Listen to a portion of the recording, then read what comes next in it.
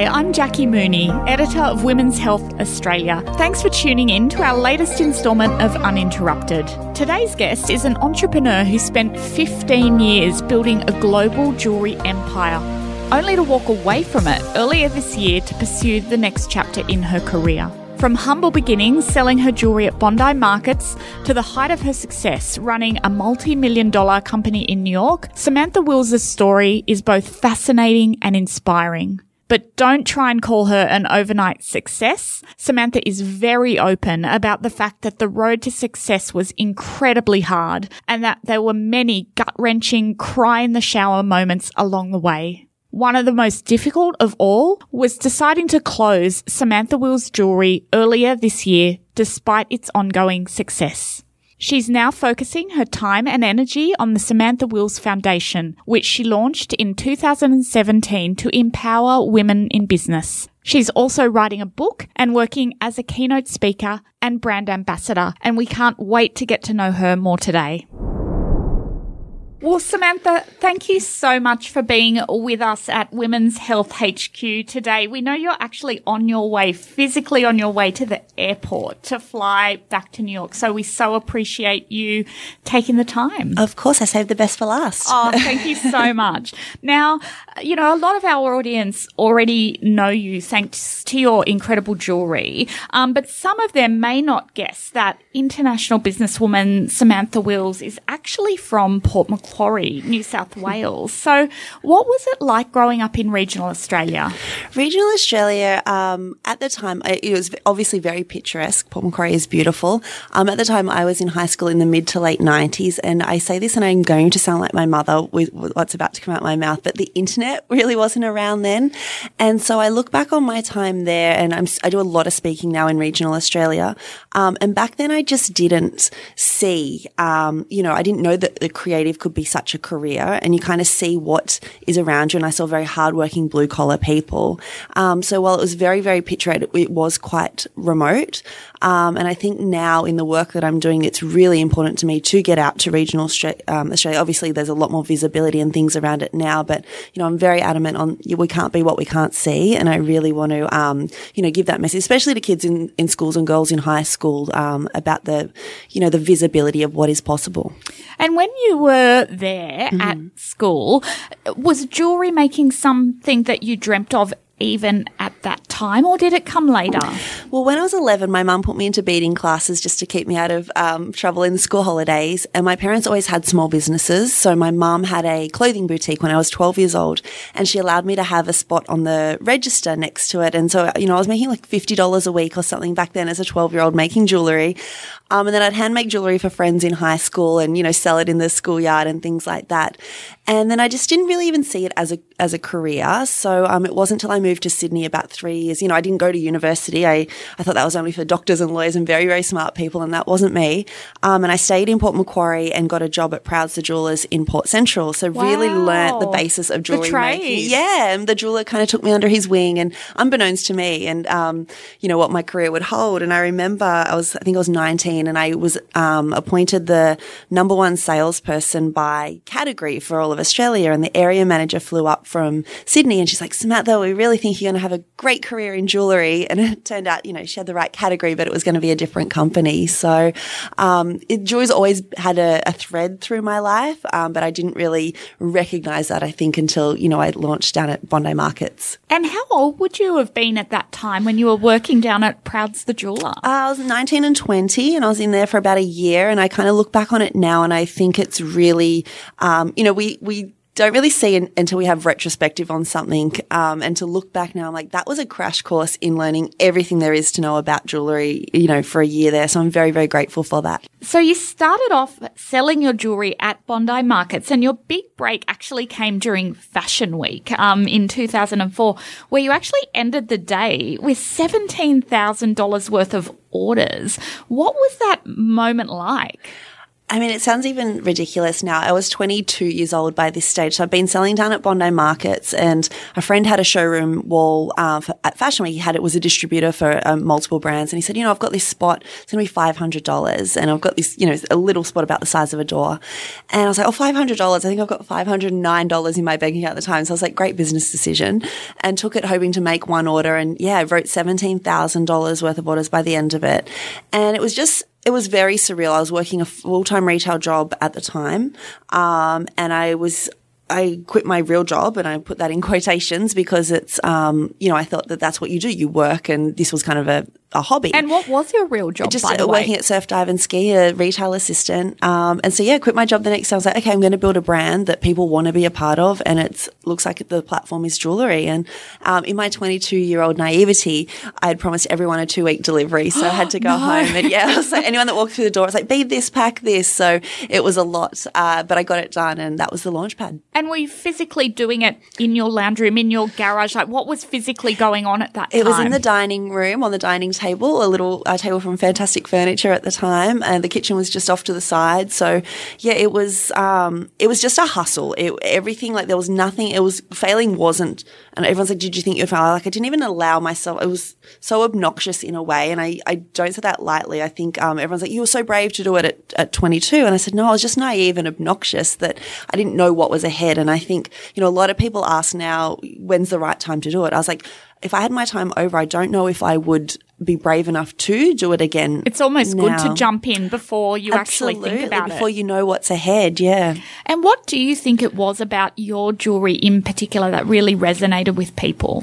I think at the time, 2004, costume jewellery and statement jewellery was really starting to make an impact in the marketplace. We didn't have big chain stores kind of doing jewellery. They were doing mainly apparel. And it was just like right place, right time in a way.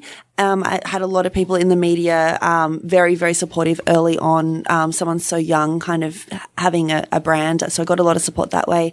And then we were the go-to for celebrity dressing. So when American celebrities would come out here, stylists wanted costume jewellery. So we kind of built a celebrity following early on as well. And were there some really amazing celebs that you were like, oh my God, I can't believe this person is wearing my jewellery? I mean, all of them. It's still surreal to me. We had Beyonce carry one of our clutches. Oh my gosh. We had Taylor Swift. We've had Katy Perry, Rihanna. Eva Mendes kind of put us on the map big time, Sex and the City.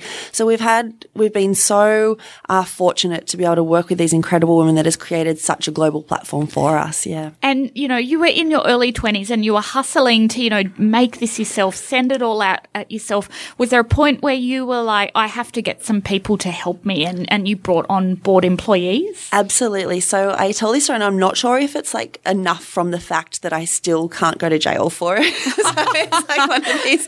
I was 22 years old, and you want people to think that you want people to have trust in you. So you don't want them to think they're dealing with a kid at a dining table, which they really were.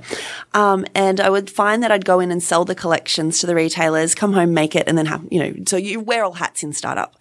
And it got to a point where I was finding that, the good cop relationship of building that relationship in sales, then I'd see that they'd owed money on their account. So then I'd still have to be, hey, you owe me money to use, and it just felt like it was kind of a deterrent to the relationship. So I was like, I just need someone who can do accounts receivable. And I was like, I don't have enough money to pay someone. I don't even know how to employ someone. I'm just going to make someone up. So I made up this fake email. My middle name's Renee. So I made up this, I gave Renee this email address. And so me, Samantha, emailed and introduced Renee to everyone. And then Renee would start emailing people like 1 o'clock in the morning. And then people would be like, oh, that Renee, she's diligent, isn't she? I was like, she's a very hard worker. She's great, she's Renee. She's a great employee. She was great. And so then, as I went along, and then it just kind of became this life of its own. And then I thought, what is nothing, I named the company very modestly after myself, Samantha Wills. I was like, what is more, what is worse, than calling the name after yourself? I was like, it's Samantha Wills telling the media how great Samantha Wills is. But I was like, who can do it without looking like a total asshole? I was like, Renee. She's a woman of many talents. I promoted Renee, and so she was working in accounts receivable and marketing. And it was, so to answer your question, I still don't know if this is illegal or not. Say that at all. So anyway, Renee was with me for a lot of years, and I say now she's on maternity leave and she hasn't come back, but she's doing all right for herself. She's having a very happy time. She's doing well. So to answer your question, I had Renee for a while, and then I had real Renees. But yeah, it was hard in those early days. As you wear all hats, and it's very overwhelming. You kind of, do you bring someone on, then their livelihood is yours. It's a very overwhelming time. And you went from being $80,000 in debt at the age of 24 to pulling in your first $1 million at 26. How did it feel to achieve that kind of success? It felt this is going to sound wrong. It felt ambivalent. I think that for me, the success was nothing to do with money. I think, I had visibility and I had access obviously to the bank accounts, but by this stage I had a business partner. So I got myself into $80,000 debt and really needed to find someone to run. I knew how to build a brand, but at 22 did not know how to run a business and needed someone to build the infrastructure of the business to meet the brand profile. I met my business partner and I didn't want a cent from him. I just wanted his business mind in my business, and convinced him. It took me a long time to convince him to come on board, but when he did, he turned the debt around in 6 months and really supported me as a brand and creative director to build that. So, sorry, I don't even know if that answers the question. No, it really does. It really does. But so it was kind of building that way to really support both sides of, it's all great to have this brand that's going through the roof, but we didn't have the structure behind it. So, but that way you could then have that room to focus on creativity. Absolutely. And the two of us, and I always wanted it to be very commercial from the start. I think on the end, the spectrum of creatives, there's like the true artist who, will do anything for their craft and, but I wanted a platform that reached a lot of people. So sorry, to answer your question, when my business partner came in, he managed the business side of things and I had access to the P&L and the accounts and things, but he was like, we turned over X this and, we profited $1 million. And I was like, okay, that's great. So anyway, back to like the next brand story kind of thing. And that is really, really what inspired me. So yeah. And I read that a reporter once referred to you as an overnight success. And what I love is that you've made it really clear that it took you more than a decade to kind of get to where you were and that there was many obstacles along the way. What was the hardest challenge that you faced? Look, I think there's an assumption that once you get to a certain perceived level of success, all your problems go away. I often say to young entrepreneurs, and young in the journey, not young in age, the problems increase as other things increase. So the problems don't go away. You just have to kind of style shift to what is happening.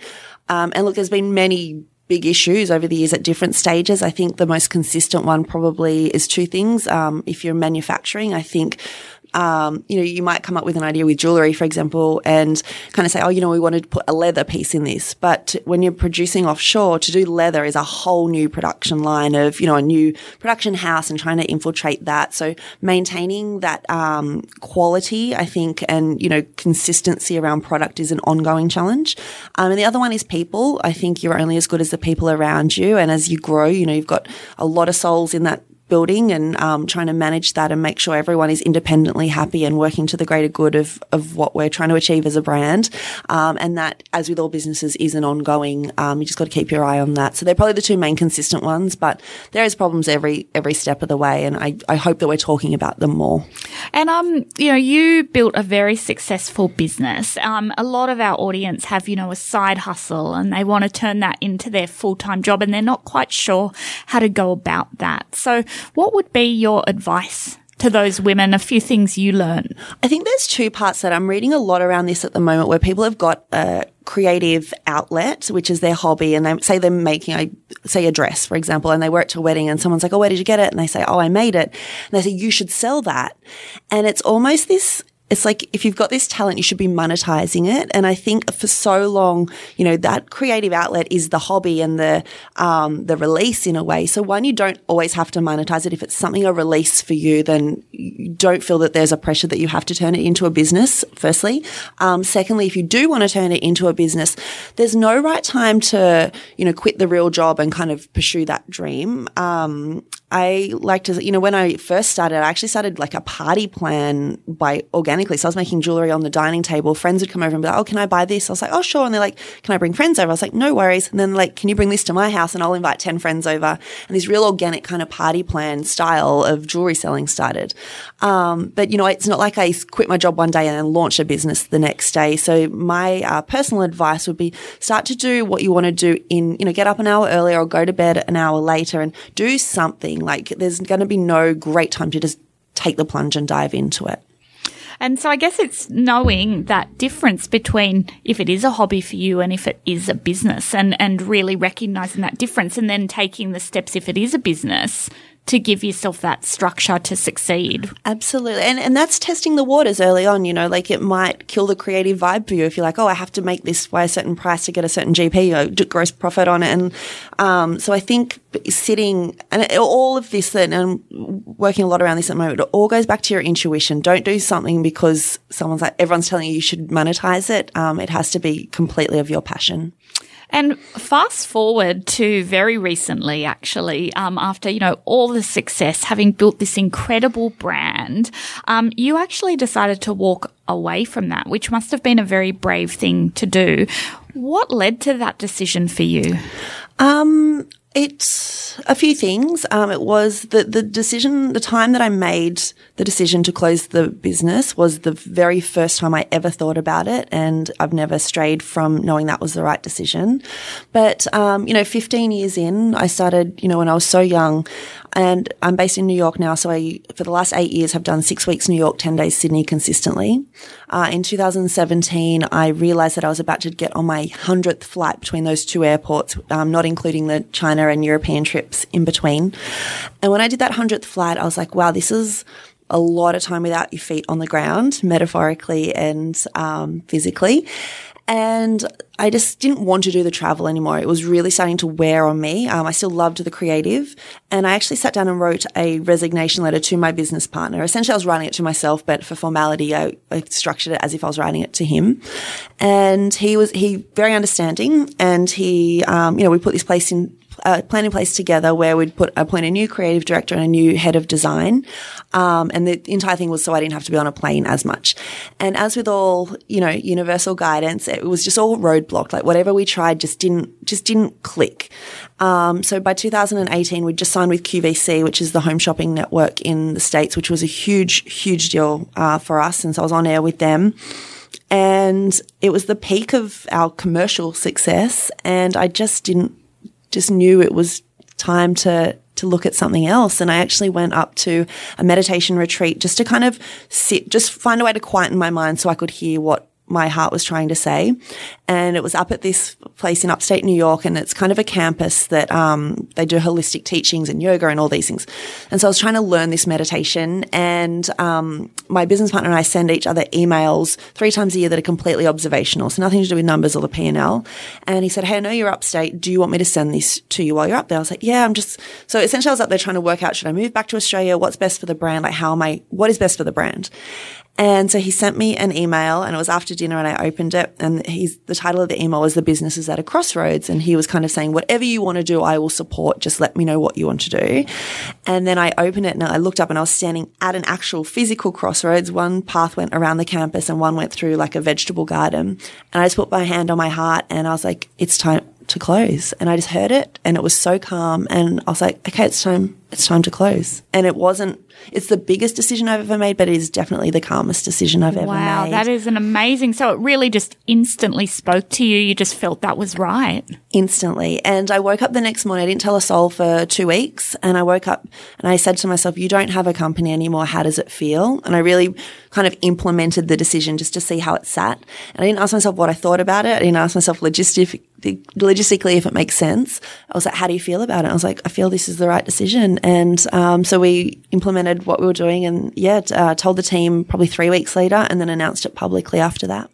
And it's quite interesting to me that, in recent times there's been, a handful of quite well-known women, yourself being one of them, Sarah Wilson, Lisa Messenger, yes, all making these very big decisions about extremely successful empires that they've built, and, walking away to say, look, this is right for me. This no longer serves me. and I'm doing this for this reason, which I actually think is quite amazing and empowering and such an important message. Did you find, obviously you were at peace, but how were other people's reactions? Could they not believe you were doing this? Yeah, it's a great question, actually. So I think the day we actually turned the site off and closed, which was January 11th this year, and everyone's like, how do you feel? Like, what's it? And they were kind of waiting for this big reaction from me. I said, I think the big reaction from me was having to come back and tell the team, because it didn't just impact me, it impacted a lot of people. And we wanted to make sure we were doing right by them and supporting them into the next phase of their career. But I think that, and the women, the incredible women that you've just listed, it's very much what I've learned from this process is okay for something to end. I think for some reason we have in our mind, we have to run something till its death kind of thing. And I really wanted to take a leaf out of the Seinfeld book and kind of go out while we're on a high, and to honor the legacy of that, and to honor the stories that we've told as a brand, the things we've stood for, the women who have worked and men who have worked on it over the years. And it's hundreds of people have touched this brand. And I think to honor it, that way. But I think there was a level of shock with our community, definitely. And it's not like we're like, oh, hey guys, we're closing tomorrow. We wanted to celebrate the brand. So we chose 6 months to do final collections and limited edition things to really celebrate it for people. But I think there was an element of shock for sure. Yeah. But it's interesting you saying that just as we're talking. It reminded me of, a boss I had many years ago who I greatly respect and was a great mentor to me. She once said, leave it while you love it. Right. Like, don't stay too long at the party. It's always Absolutely. great to go once you're still loving it. Right. And I think, I could design jewelry in my sleep. I've designed 12,000 pieces in my career. Like, that wasn't the issue. The issue to me was, I'm like, we've said everything as a brand that I've wanted us to say. And the night that I got the email and made the decision at those crossroads, I went into the bookstore on campus and was reading Elizabeth Gilbert's Big Magic. And it talks about overcoming fear of creative. And I turned the page and I was like, okay, this is really speaking to me. I read it from cover to cover, and I turned the page and she did an interview with singer-songwriter Tom Waits. And in it, his quote was, as artists and as songwriters, we take ourselves so seriously, but all we're really doing is making jewelry for the inside of people's minds. And I was like, oh shit, that's for me. Like, I get it. I'm meant to be writing. So it's still, I wanted to kind of take that and make jewelry for the inside of people's minds and do more work on the Samantha Wills Foundation and communicate in the stories that I've accumulated over the last 15 years. So it's still jewelry, but yeah, for the inside. I love that. I love that. And I was going to actually ask you next, what are you up to now? Since I'm unemployed, yeah. This is amazing. Like, obviously you've got the foundation and you mentioned writing. Is that something that you're doing regularly? Yeah. So I worked a few years ago for Optus, and I fronted myself and Mark Wahlberg, of all people, fronted a small business campaign for them. And at the time I wanted to, it was leading up to a TVC billboard and print launch, and we couldn't talk about it till it launched, but I wanted to, in the lead up to it, do Instagram post a day, kind of like mini chapters for every year I'd been in business. So I had 12 days leading up to it. And from that, I got 3 publishing houses contacting me to offer me to write a book with them. I was like, oh no, I'm a jewelry designer. This is in 2016. I was like, I'm a jewelry designer. Like, no. And I declined them all. And I think in this process of closing the brand and really being able to step back with perspective, you don't get offered 3 book deals and not sit down and have to write a book. Like, there's things in life that I think are presented, and sometimes we just get so busy focusing on this singular pinhole of success or failure to be able to stand back and have perspective. And really, I describe it as aligning our external awareness and what's being presented around us with our internal intuition. And I think that's when I got the email about the crossroads and standing at the crossroads, and I was like, okay, I get it now. I truly believe there's no such thing as a coincidence. And if we really were able to sit in silence and look around at what's being presented, it took me a long time to learn that. But, so when I read that quote from Tom Waits and I looked back, I was like, okay, you got 3 book offers. Like, maybe you're doing a lot of writing. And I was like, yeah, okay, I'm going to write a book. So I'm writing a book. It's a business memoir, and as with most, obviously it'll profile the milestones of the business and what it takes from Bondi markets to a global stage, but it really parallels what it takes professionally, both from myself and an incredible team of people to achieve that, and also the sacrifices personally that it took. So I'm going to parallel the 2 of those. And when is it due out? That's a great question. Are you still in the writing process? I'm in the writing process. It'll be probably early to mid next year, but yeah, the first half of next year. Yeah. And obviously you're sharing things you've learned through your writing. I know recently as well, speaking has become an increasingly big part of your world. How has that been, and what is really the message that you're wanting to share through speaking? There's a few messages. I think, for the last 12 years or so of my 15-year career, I've been talking a lot about brand building. So I'm still talking a lot about business and brand building and things I've learned in business over the last 15 years. And kind of like the book, I'm paralleling it against things along that timeline that might not have been seen publicly. And I think the message, it differs, but I think at the end of the day, it's kind of the transparency and this authenticity of having these conversations. And, as I said, in a day and age of Instagram, we're just so flooded with just like the high notes. I'm like, no, we need to be talking about how we got to that and what we learnt from our time in the darkness and the surrender of, that it's not always a good time and that's okay. And I think, bringing those things to light because everyone's experiencing it. So, yeah, I want to use my platform for that. And are there some dark times in particular that have really taught you some things? I think all the dark times teach us things. I often speak in just come off a speaking tour actually, and one of the parts I talk about is grief. So I think that my perspective is the universe only gives us 3 answers. Yes, not right now, or I have something better in store for you. And if we talk about that external awareness, I believe they're presented in the forms of like a green light. So it's like you're on the right path. Like it's like flow state, synchronicity, things start to fall into place. There's the roadblock kind of guidance, which is, feel like all the doors might be shut. You're trying whatever you try. Like when I talked about I wanted to resign, but nothing, allowed me to take a board position. It needed me in the business. So that's kind of frustrating. It comes into terms of shut doors and you feel like it's just a frustrating time. The third one, which is the main one, and it's the one that I think we all stay away from at any cost, and it's grief and trauma. And I think, it's like the hot pan, like you just kind of want to, oh no, it hurts, I'm going to back away from it. But it's truly not only guidance in grief and trauma, but it's very much you getting equipped with these lessons and learnings for what is next on your path. For me, I think one of the bigger ones was I'd step outside of my role as a jewelry designer. I was working with other brands and doing a lot of speaking and things. And I explain it like a Jenga tower. I'm like, it was kind of all the things were holding the other things up. And it was great. But the thing with the Jenga tower is once you move one critical piece, the whole thing falls down. And at the time I was in a relationship and I found out that he was cheating on me. And it was just I say blindsiding, but I guess if you look back, there probably were things that you miss at the time. But for me, I just dropped my bundle. Like I couldn't function. I couldn't talk. I just would like crawl into bed. My friends would come over and pull me out long enough to change my sheets and I'd just crawl straight back in. And I think personally for me, it was a really dark time. I had a lot of commitments. So, I kind of describe the darkness in that time though as, when you're little and you jump into the deep end of the pool and you try and touch the bottom, hold your breath and touch the bottom. And I kind of at this time knew that I was hovering around the middle of the darkness. And I knew that because I was too afraid of what the actual core of like what the bottom of that swimming pool held. And that's your truth. Because I turned to him and I said, please don't leave me. And so, publicly and professionally, I campaigned so hard for women's empowerment and I was fierce about it and everything that I projected professionally.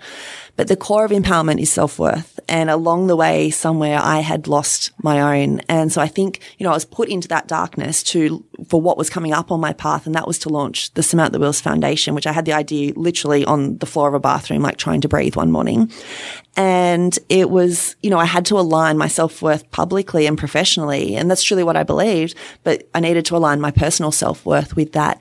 And that was why I was in that darkness. And it was going to loom until I learnt that lesson. And it took me longer than it should have because I just wouldn't touch the bottom of it. So it's the grief and those times that we're so quickly to try and get out of and not deal with and kind of push to the side that I believe, and it doesn't make it any easier, but we've got to touch the bottom of it to sit in our own truth, to be able to be like, okay, and it takes time and then it's, you're equipped with the lessons to move on to the next thing. And that's where we grow in the discomfort. No, it's so true. And I've, talked about this a lot with people recently. I think it's a real theme and you need to learn it. As you say, don't avoid the discomfort. You've got to sit in it. You've got to learn from it. Like there's no other way. Don't run away from it. Right. And I think that I feel like we're always meant to be happy and everything's meant to be great. I'm like, if we can accept that sometimes it's going to be shit and it's going to hurt, there's almost like a release, and doesn't mean it's going to be easy. Like it's like, but just that realization to it'll pass, but it might take a while. But the more we resist it, the longer it's going to hang around. And, I'm sure there's a lot of people and a lot of women in particular who relate to your story in that way. What were really the practical things if you're in that dark time and, you went from being please don't leave me to aligning your self-worth and obviously making the decision eventually to walk away? What were the practical things that really helped you in that dark time to move ahead? Definitely surrounding myself with my core, I call them A-orbit people, with like your 5 people. And this was, so I had to fly back to Australia and I shot a campaign and 2 magazine covers 3 weeks after that. And I talk about this a lot because practically I had to honor these commitments. So I got my shit together somehow and got back here and, staying in hotels every night. And I would set my alarm for 90 minutes before I actually had to be awake because I knew I had 90 minutes to fall apart. So it's like, okay, whether that's sitting on the floor of the shower or like just trying to breathe on a bathroom floor, I would show up on set and I just wanted to do the best job I could for the client. And really, some days you can do more than others. And I think that realizing that is a practical way to just kind of, the word self-care is so overused and it's like, what does that actually mean? I think this is a way of self-care, just realizing that you can't be everything to everyone. If I needed to fall apart on set, I'd politely excuse myself and go and like bawl my face off in the bathroom, come back and apologize profusely to the makeup artist and keep going. But it's okay to drop your bundle sometimes. And we're fragile as human beings. We're resilient, but we are really fragile. So being honest with the people around you and accepting help, I think, is a really big one, but it's a hard one. And what do you think would be your advice to other women who might be very much at a crossroads in their life, whether it's professional, business, anything? How can they have the courage to, really listen to what's right for them and make that leap? I think intuition is such a key thing. Our body is always telling us, when you're excited and you're excited in your tummy, or when you kind of go into flight or fight mode, it's a survival thing. So our body knows we're just so busy overstimulating it with like social media and coffee and running and being late and da-da-da-da. So if you can find a way to find that stillness, and I say, everyone's like, oh, you have to meditate. It's really hard. I'm like, no, it doesn't have to be meditation. It could be you might get it in a spin class or you might get it when you're painting or whatever allows you to go into a flow state in a way that just allows that clearance in your mind, I think is one thing, because in your gut, the answer. You always know the answer. And I read this quote the other day by Rick Rubin, and he said, if you have a coin and you flip it, you're at a crossroads, you flip it, as soon as it leaves your hand, go inside, like what instantly do you hope is the answer? Because that's probably the answer. And I think the other thing too is there is no Freudian slip. It's very much, we say things, our subconscious, says things. And I think being aware of when we say, oh, I think this, or I think I should do this, or I should, I think, versus I feel. And I think there's a really big difference if you ask yourself, how do you feel about it? Like a gentleman stood up, I was talking for American Express a little while ago, and he said, I don't understand your decision to close the business. It logically makes no sense. Why wouldn't you X, Y, and Z? Like logically, there's no sense to what you're doing. And I said, you're right. So like there is no logical explanation. It's not about that. I said, I can't explain it to you. It's an intuitive, I just know. And that's the definition of intuition, where you don't have to you can't logically explain something. So I think going inside and finding a way to do that. And I think the biggest thing is notice in your mind how you use the words think versus feel. So do you think in general, all of us, men and women, we need to do that more? Absolutely. I think, life is so busy and I always for so long in that imposter syndrome, I assumed everyone else knew better than me. I assumed if someone worked at a PR person, they knew about PR firm, they knew more about PR. So I think we know in ourselves, we just kind of give this power away often, but we've got to bring it back in. And I think the biggest, and if you don't trust that entirely, look around and see what is being presented. Next time you say, oh, that's a coincidence, or wasn't it lucky that, or what are the chances? Oftentimes that is no, that was meant to be. That was meant to be, and then align it with what is happening in your life right now. And I think a lot of things start to look a bit different. One of the things you have spoken about is, something that happened to you on the street in New York in 2017. And instead of keeping that private, you actually spoke about it very openly. Why do you tell us a little bit about that? And also, why do you think it's important for women to speak out when something isn't right? Yeah, so what you're referring to is I was groped by a stranger on the street and on a crowded street in New York. And I spoke about it, but I didn't speak about it for a long time. And I think when the Taylor Swift case came out where she was countersuing a Denver DJ for groping her. I was like, wow, that's really, really brave to come out, because the stereotype of someone speaking out about it, the media is so accustomed to being like, oh, well, what was she wearing, or what? Just these questions that even to take it in a different way, the question is like, X amount of women were raped by men, this year, rather than being like X amount of men raped women. So it's just the thought process, and the words are so powerful. And I think it's the more people that can talk about it, the more we have to normalize this like abhorrent culture that we have found ourselves in, that we just accept. And I think, even growing up as a kid in the 80s and 90s, and God bless him, my dad would, at a barbecue, oh no, that's a woman's job. And there was no malice behind it, but I just take that on board as an 8-year-old and be like, okay, well, that's a woman's job. And so it's about kind of cutting these ties that are so ingrained in our psyche that we've just carried with us, and retraining how we associate with them. And so when Taylor spoke out about it, I was like, okay, I've got a similar story, but I sat on the truth of it for so long because I was scared. So I think it's important, I published it because I just wanted to be like, you don't have to walk down the street and be groped, or you don't have to be catcalled, or you don't have to feel getting from point A to point B shouldn't be a mission. And we just have to start changing and holding people accountable. And did you find when you were brave enough to speak out about that eventually, did a lot of women, provide you with feedback or say, thank you, that really helped me? Was there a reaction to that? There was, in a great way, but also in a heartbreaking way. I would receive texts that still break my heart. Like, one woman was like, I was raped by my grade 3 teacher, or another woman was, just the stories that are just break my heart to a point when she's like, I've carried the guilt of it. And you're just like, how is that? It's just that we're in a time in history that I feel like our generation too is kind of carrying this change. So you kind of got this history up until now that is ingrained in us. And it does feel like guilt, or it feels like this association that we're so conditioned to associate things with. But yeah, it was an incredible outpouring of women saying thank you, but of women also sharing their stories, and often like DMing me, and I'm a stranger to them, but they would DM me on Instagram and share their story. And they're like, you're the first. Personal things. It is. And they're like, you're the first person I've ever told. And I'm like, oh my God, like, and I'm holding my heart when I say this, because it's a huge thing. And just the fact that people have had to carry these things for so long and feel guilt about it, it's not okay.